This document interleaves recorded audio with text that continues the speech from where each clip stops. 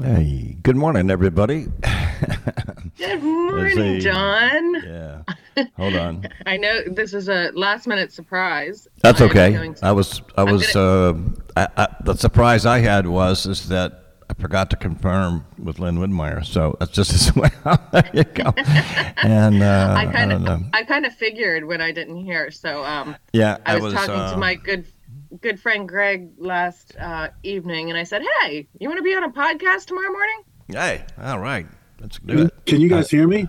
Yes, I can. Let Yes, me. we But we're not. Hold on one second. Yeah, we're going Okay, I just wanted strong. to know if my Okay. audio was working. It is, yeah. Well, welcome. Go ahead, Karen. Introduce Greg as the celebrity that he may can. be. Okay. If you only knew, John, if you only knew.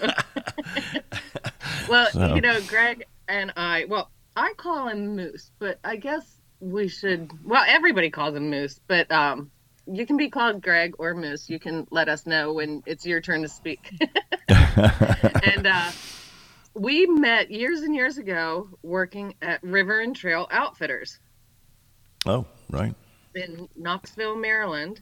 And Greg has always been somebody that has inspired me, given me good unsolicited advice at times, and and has just been I a wonder great what that friend. was. And I admire what he does. He is an excellent team builder.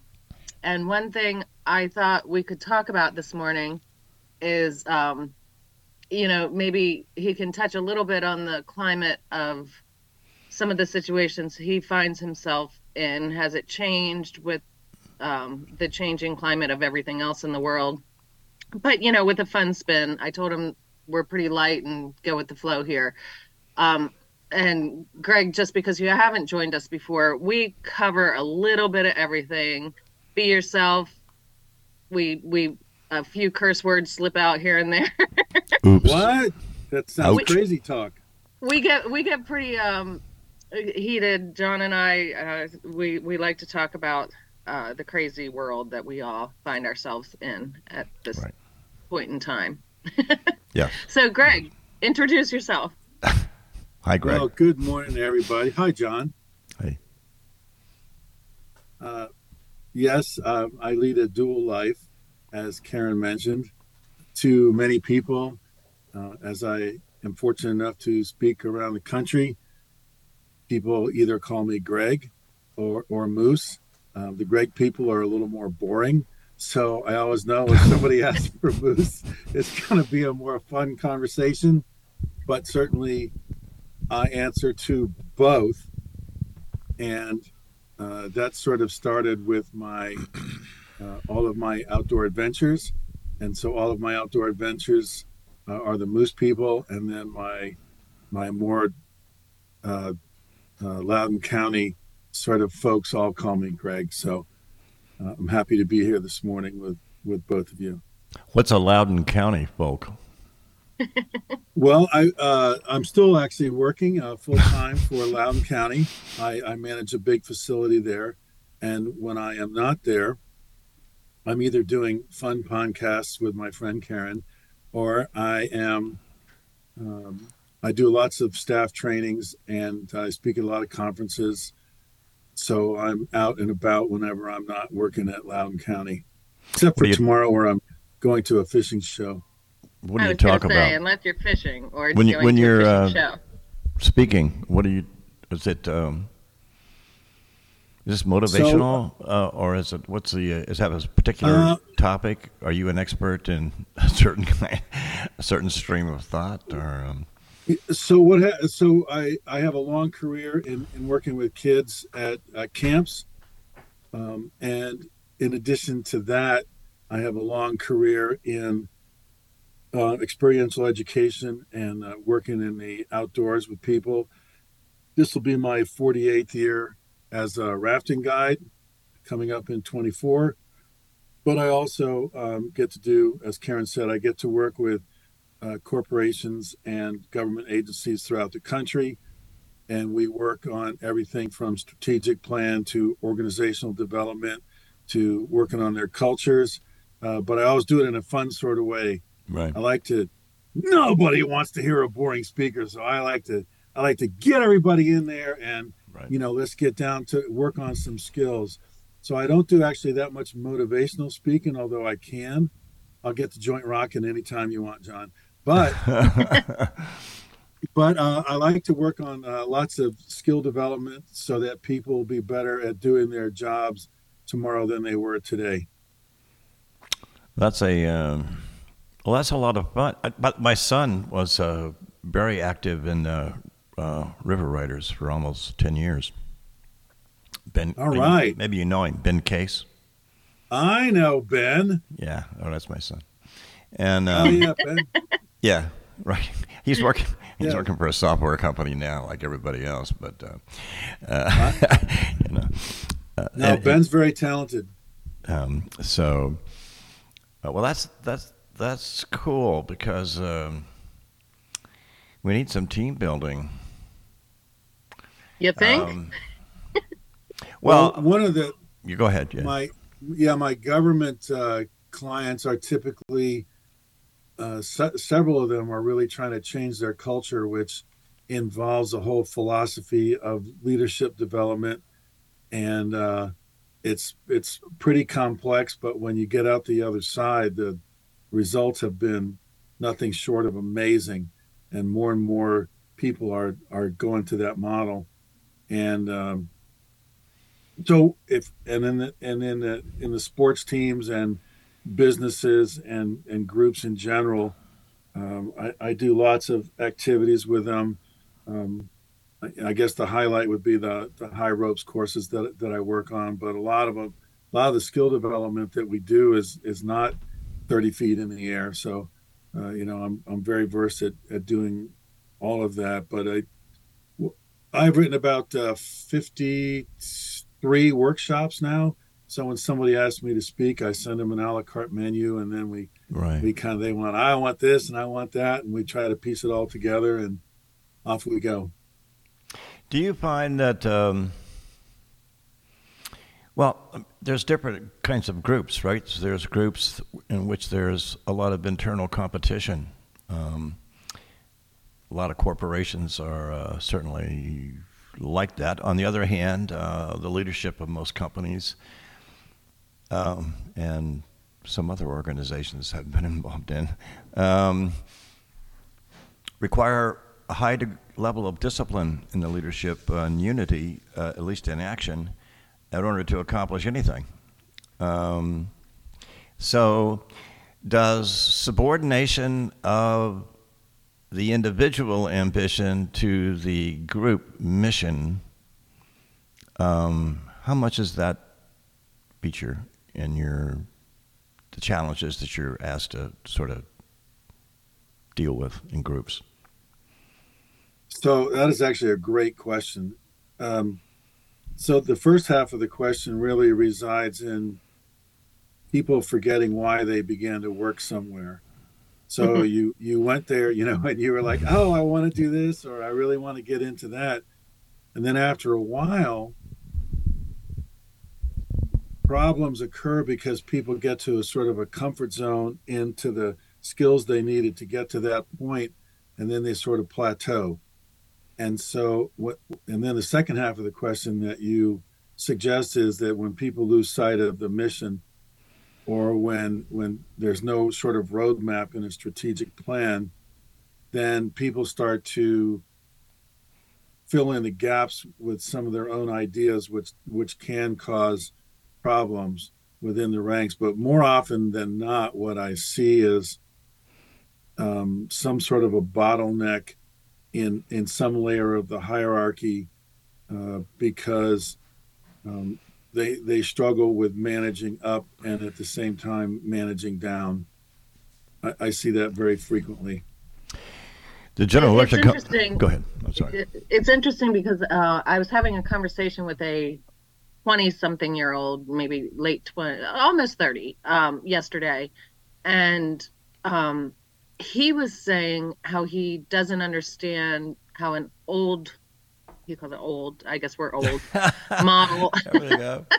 how an old model of work culture is going to succeed when everybody he knows and everybody behind him is living in such an individualistic, I've got my rights, individual rights culture, where everybody is entitled to their own opinion, even if they do join a group or institution or corporation, that you do have to conform sometimes, and we're used to that. We grew up with the that was like social norms or workplace norms, where you kind of sacrificed a little bit of yourself to do something.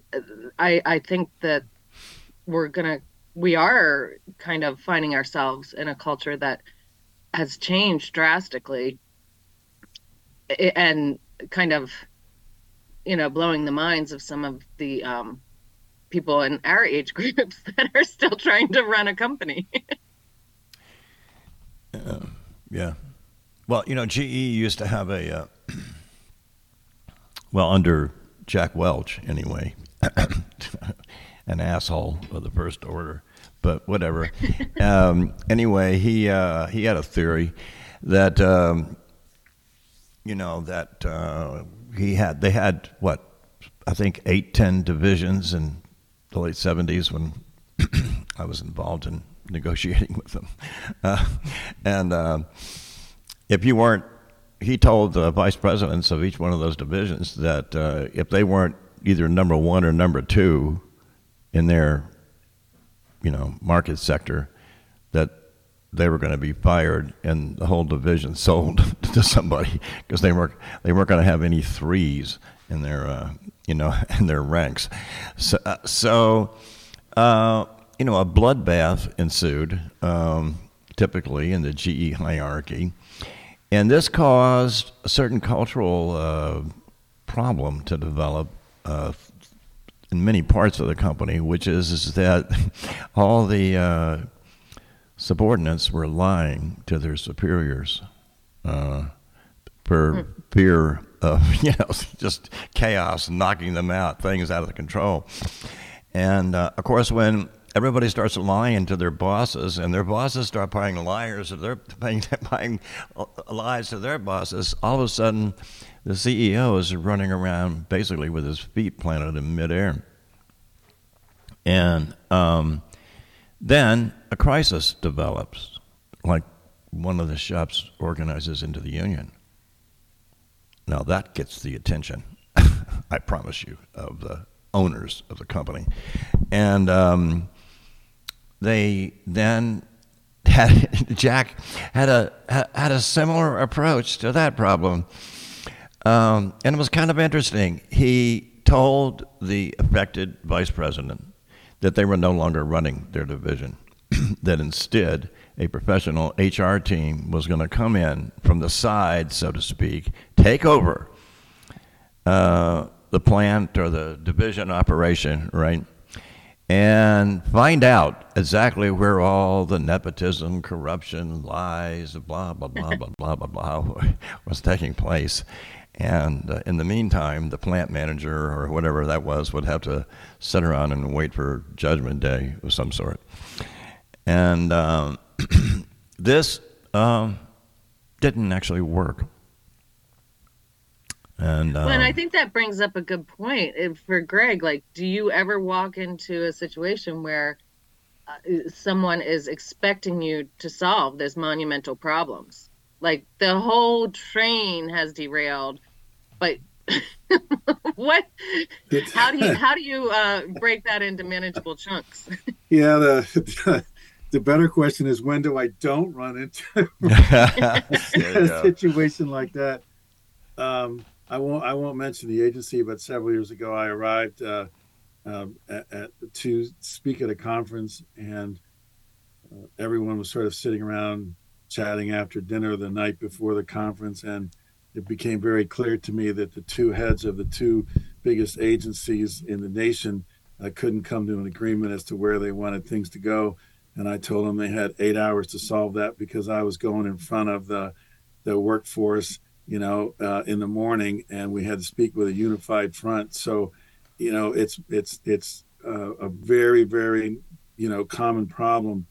So one of the things that's happened, it's even in some respects gotten worse since COVID, because when everybody was isolated, they actually lost their ability to communicate in the way that, well, I'll say the three of us grew up with, and the norms have been shattered, so that the types of communication that I think are effective aren't necessarily what people think are effective now. And so I can believe that my way is better, and what I grew up in, and the types of face-to-face communication that I've always known to work. Um, but a lot of people did not grow up that way, so their interpretation is very different. So in order for me to be effective, um, I have to make sure that the fundamentals are covered, even if it doesn't look like something I grew up with. But then, like, if I go into a company and I say, "What's your mission?" Not once have I ever gotten the same answer from anybody. So they don't, you know, so they don't actually know, or they can't even express or articulate the company's mission. And as you suggest, John, it is very, very common, even in smaller businesses, for a fraction of people to band together because they think they have a common cause, whether it supports the mission or not. And that is a very frequent occurrence in my world. Yes. Well, so, but we used to find now in the union. I worked for the union for a long time, United Electrical Workers, and Shocking. yeah. Well, we were to some people. That's true. But one of the things I learned early on the hard way was that you're always trying to figure out what's it all about, Alfie. What are we trying to do here? That's the old school reference right there. And we're and it's easy to reduce it down. One time we had there was a terrible political debate in the local union, going on. And I said, well, why don't we just change everything and call ourselves the Higher Wages Party? I think we'll agree on that, and just leave everything else aside for the moment. And, that would sometimes get a reaction. But the moral essence of unionism is don't leave people behind and find something for everyone to do. That's the moral principle involved, and you can't always enforce it, but it's the reason why people try to establish seniority, right, to eliminate arbitrariness and loss of jobs, okay? Or why they, if you're on a strike, the hardest issue is getting everybody back. And if you don't, the morality of the solidarity that's involved starts to come apart. Okay, it's just like the Marine Corps. It really is. You want people to sacrifice. In order to obtain something in a union, you have to be prepared to sacrifice your personal interest for the overall good. You have to. If you don't go out on strike. Don't do it, because you're going to lose. All right? There's only one power that you have, and that's solidarity.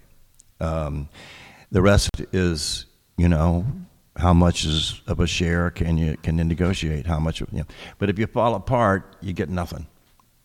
So that kind of discipline is tough, right? Because in business and in a capitalist economy, et cetera, the firms don't operate on that principle. I mean, they're operating on efficiency. They can't make money if they start to never lay anybody off, not in the economic environment you're in. So you have at least two, very different group principles that are kind of in attention with each other, a lot of the time. And it's easy to lose your way and and neglect the difference between good and bad compromises. What do you think about that? Good versus bad compromises. So what I run into a lot is, so you touched on things on two different levels. So on the sort of the the managerial sort of hierarchical level, a lot of the success or failure centers around how people interpret their default behaviors. And one of the most challenging problems that certainly I have is that if if there's an agency or a corporation, let's say they have a new initiative, as you might imagine, if it's a big statewide agency or if it's a national agency, you have people from different states interpreting it different ways, or different sides of a certain state, or even sometimes you get sales and management. They can't agree on whatever it is in a corporation, or even on a sports team. You don't have everybody. And we know from some of our local teams were not always very successful, and sometimes determining what those default behaviors are, and then helping people to figure out what to do with them so that it ends up in a productive direction. That's the hard part. And so one of the things that I certainly try to tell people is that every company and every product has a shelf life. I mean, think about what some of the big companies were when we were younger. The Howard Johnsons and the Tower Records, and a lot of the places that have come and gone, long gone.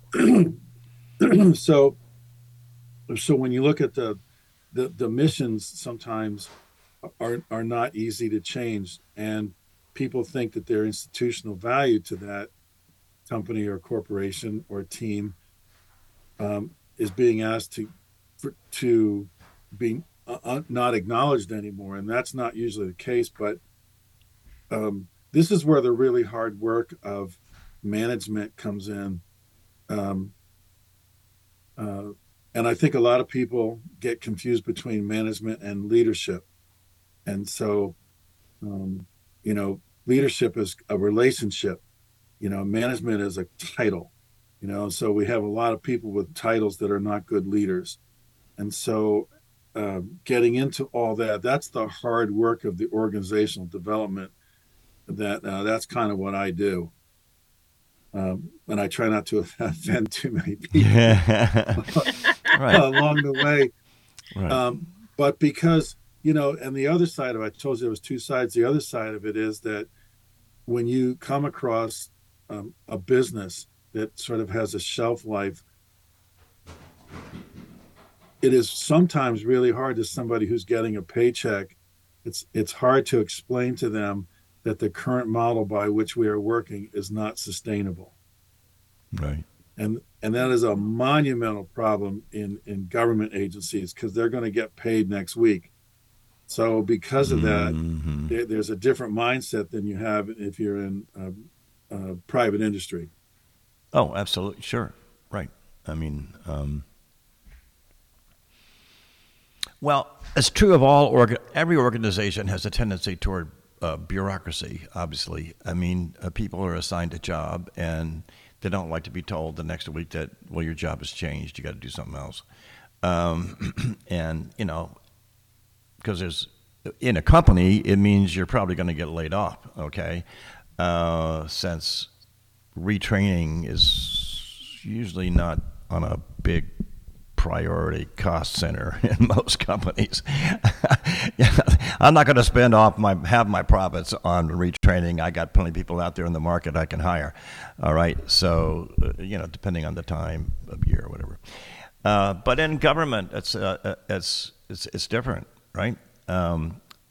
So in a way, you get people to work as public servants. And then, their service needs to be changed, okay? That work, technology is usually technology, sometimes just generational change, right? But technology and the people you have coming in, can they do the job or not?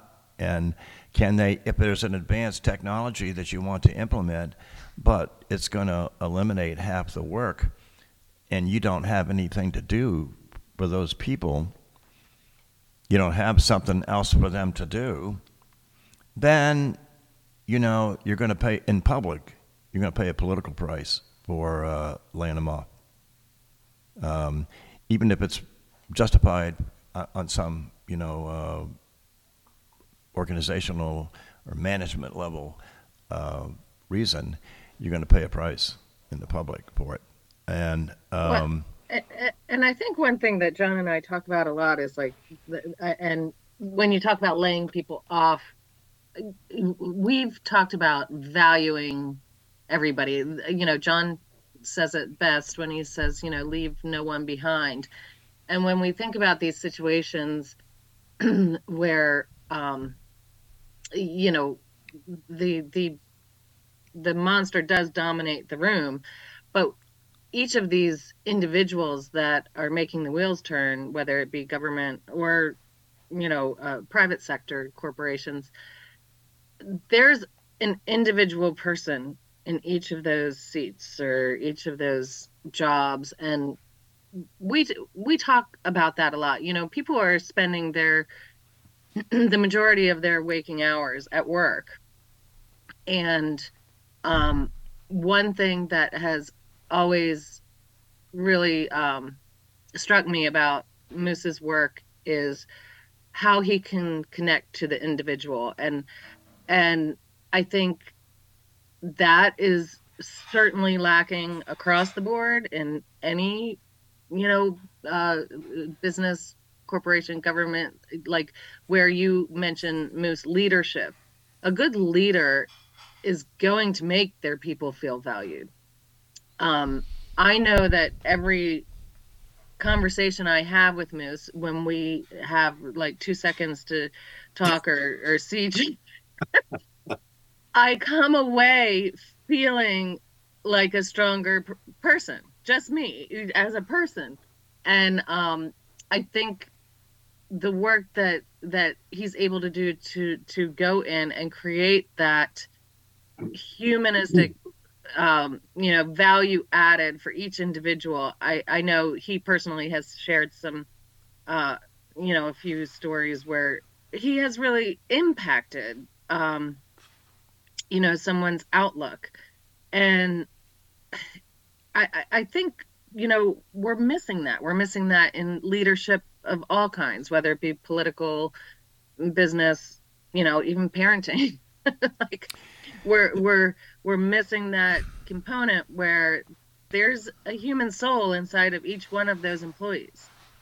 And there's a story. And John, you and I, when we were out there in Martinsburg on the picket line. Oh, it's a UAW, yeah. We heard those people's stories, and there is a story behind each and every one of those people.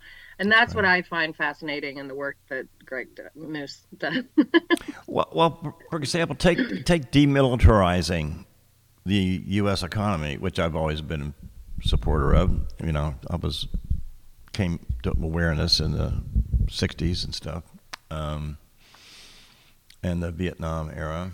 So, but here's the big question. What happens to, there's millions of people involved in the U.S. military establishment, not to mention all the contracted work and weapons and everything else. And I hear people say things like, oh, well, there should be a just transition of, swords to plowshares, all kinds of great poetry. But most of that's bullshit in my experience. The only remedy is unemployment insurance and the wonderful market, okay? I'm not saying there aren't some good programs. The VA has, obviously there's a lot, there are programs. But we did this thing in the 70s and 80s and 90s with globalization, for example, where this entire kind of middle class, most of it from basically unions in manufacturing, raised incomes up where some ordinary person could send their kids to a land-grant college if they had decent grades. Okay? And that just basically went away in large swaths of the country as all these jobs got exported. Well, partly from technology, partly from just the global thing. Well, a lot of grievances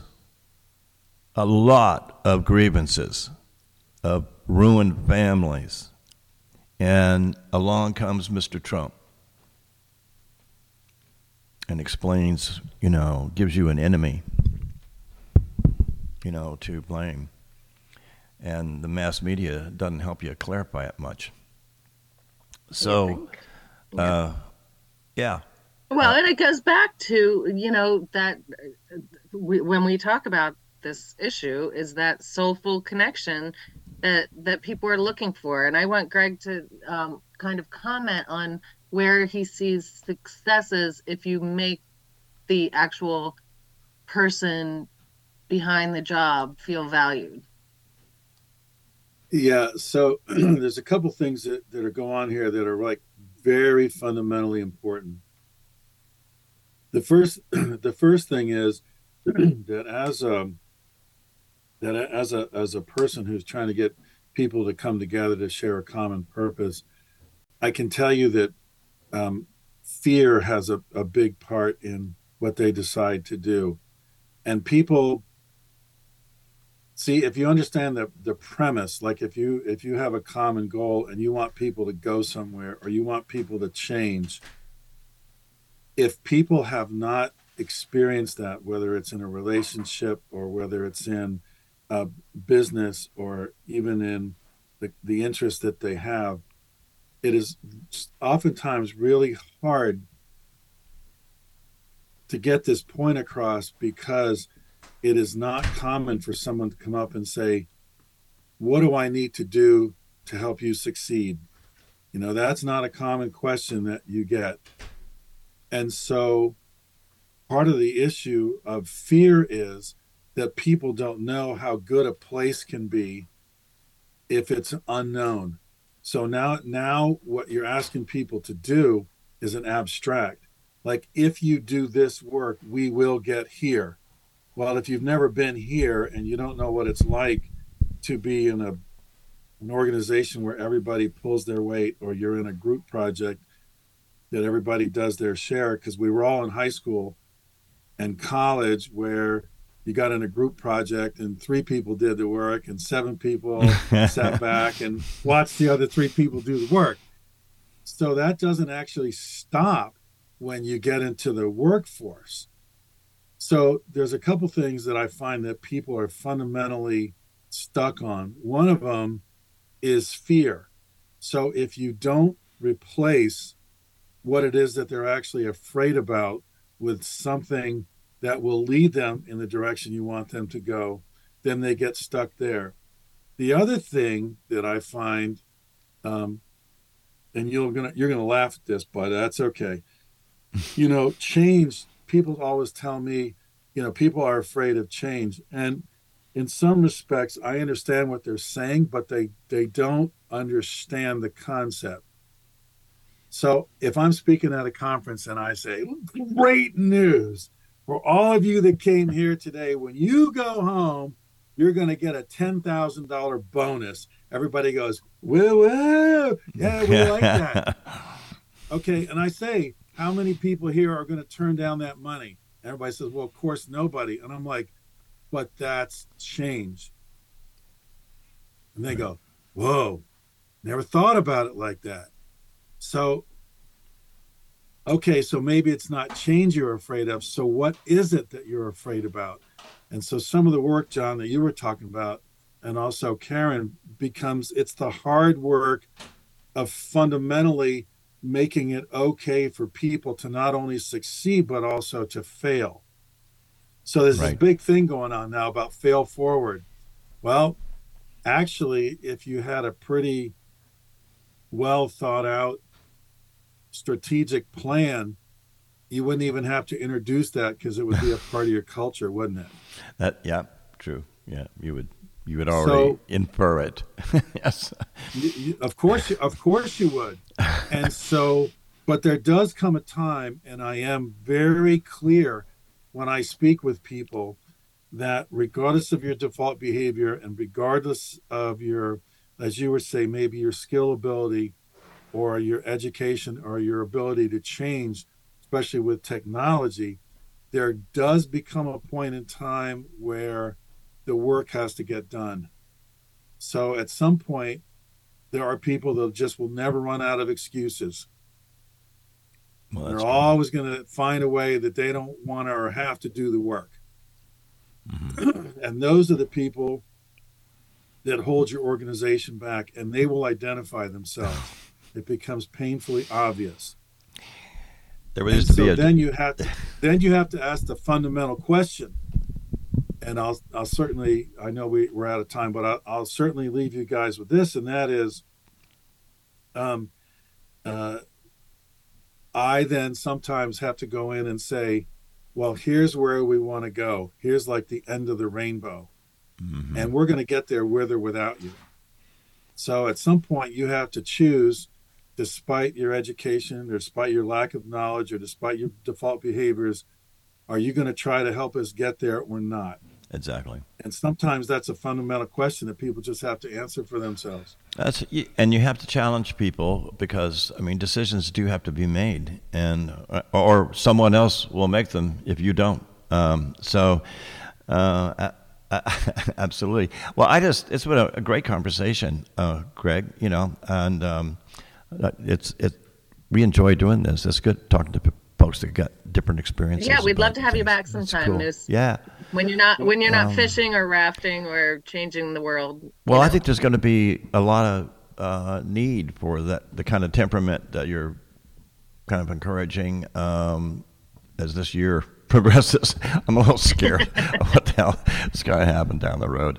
So anyway, it's been beautiful, and thank you so much. Well, I appreciate you both having me on this morning, and to all the people out there in Cyberland that are listening to these pearls of wisdom. We currently have about 67 listening to this. I want to think about the internet, as you can tell exactly.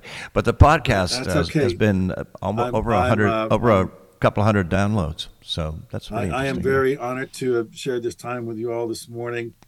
And, you know, while I am a champion for change agencies, I also respect the institutional knowledge that people have. And As soon as people find out that I'm not asking them to give that up, you know, I always get a big sense of relief. I only want people to give it up if it's not productive to the direction that we're going. And oftentimes what they know is part of the information that is the key to the future. Mm-hmm. The problem is that people just don't tell people this sort of thing. And so while it's a challenging message to hear, as you suggest, John, a little change is not bad. You know, have to just. It's going to happen. I mean, it's going to happen. Yeah. I mean, for example, just one, you know, like a resistance to change is one of the weaknesses of the trade union movement, and it's built in because the people are defending. I mean, the unions only get organized, believe it or not, to defend themselves. They feel they're under attack. That's why they organize. Otherwise, if it was just to attack the company, you would get very few majorities. Okay, I'm working for the guy. Why do I want to attack him? That guy. I mean, you wouldn't happen. But the defensive thing plays strong on the principle of solidarity, but weak sometimes on the principle of vision and mission. Defense is hard to play every game. Well, as Karen suggested, everybody wants to feel valued, and that's the art of leadership. That's not the art of management. And so, when I ask people, what are the characteristics of the bosses that you've had that you didn't respect or that didn't seem to know how to lead, everybody's very quick to say, well, these were all the characteristics of leadership that they didn't have. And then, but then if I say, well, what steps did you take as a person in the organization to help solve some of those problems? I'm frequently left with silence because they didn't feel like they had either the authority or the ability to be a part of that sort of communication where everybody was able to be heard. And that's where the nitty gritty of the work really begins. That's true. It's very, what are those barriers, and then, how do we get past them? And that's right. But I do it in a really fun way because I get people moving around. And once we practice a skill or talk about a skill, then we actually put it into practice in the workshops, and people then feel more empowered to try to put it into practice when they get to work tomorrow. I met someone like you when I was about 17, and I was invited to go to a training session by a person who was active in the Southern Christian Leadership Conference, actually SCEF, so it was educational, which was related to it. Anyway, and there was a woman there who was trying to find out which of us hated segregation and racial hatred the most. And we were, everyone volunteered to be the leader at that gathering on that anyway. So there wasn't any problem with volunteers there. And she said, so here's the deal. Those of you who have the most commitment, okay, and the most indignation and the strongest sense of injustice, you should fill up your knapsack with as many stones as you think you can carry. And which everybody went about doing. And now, climb that mountain out there, which was near the camp. So your bravado early was going to be a bit of a burden coming up. And so coming up and come down, and when you laid that knapsack down, she didn't have to explain the message. Mm-hmm. Amen. Amen. All right, everybody. All right, Take care of each other. I have to step off. So sorry. Thank you all very much for having me this morning. I appreciate it. I wish you well. Maybe I'll see you down the road somewhere. I hope so. And we can make some magic. All right, Pam. Absolutely. Take care of each other. Thank you so much. It's late, but everything comes next. Recording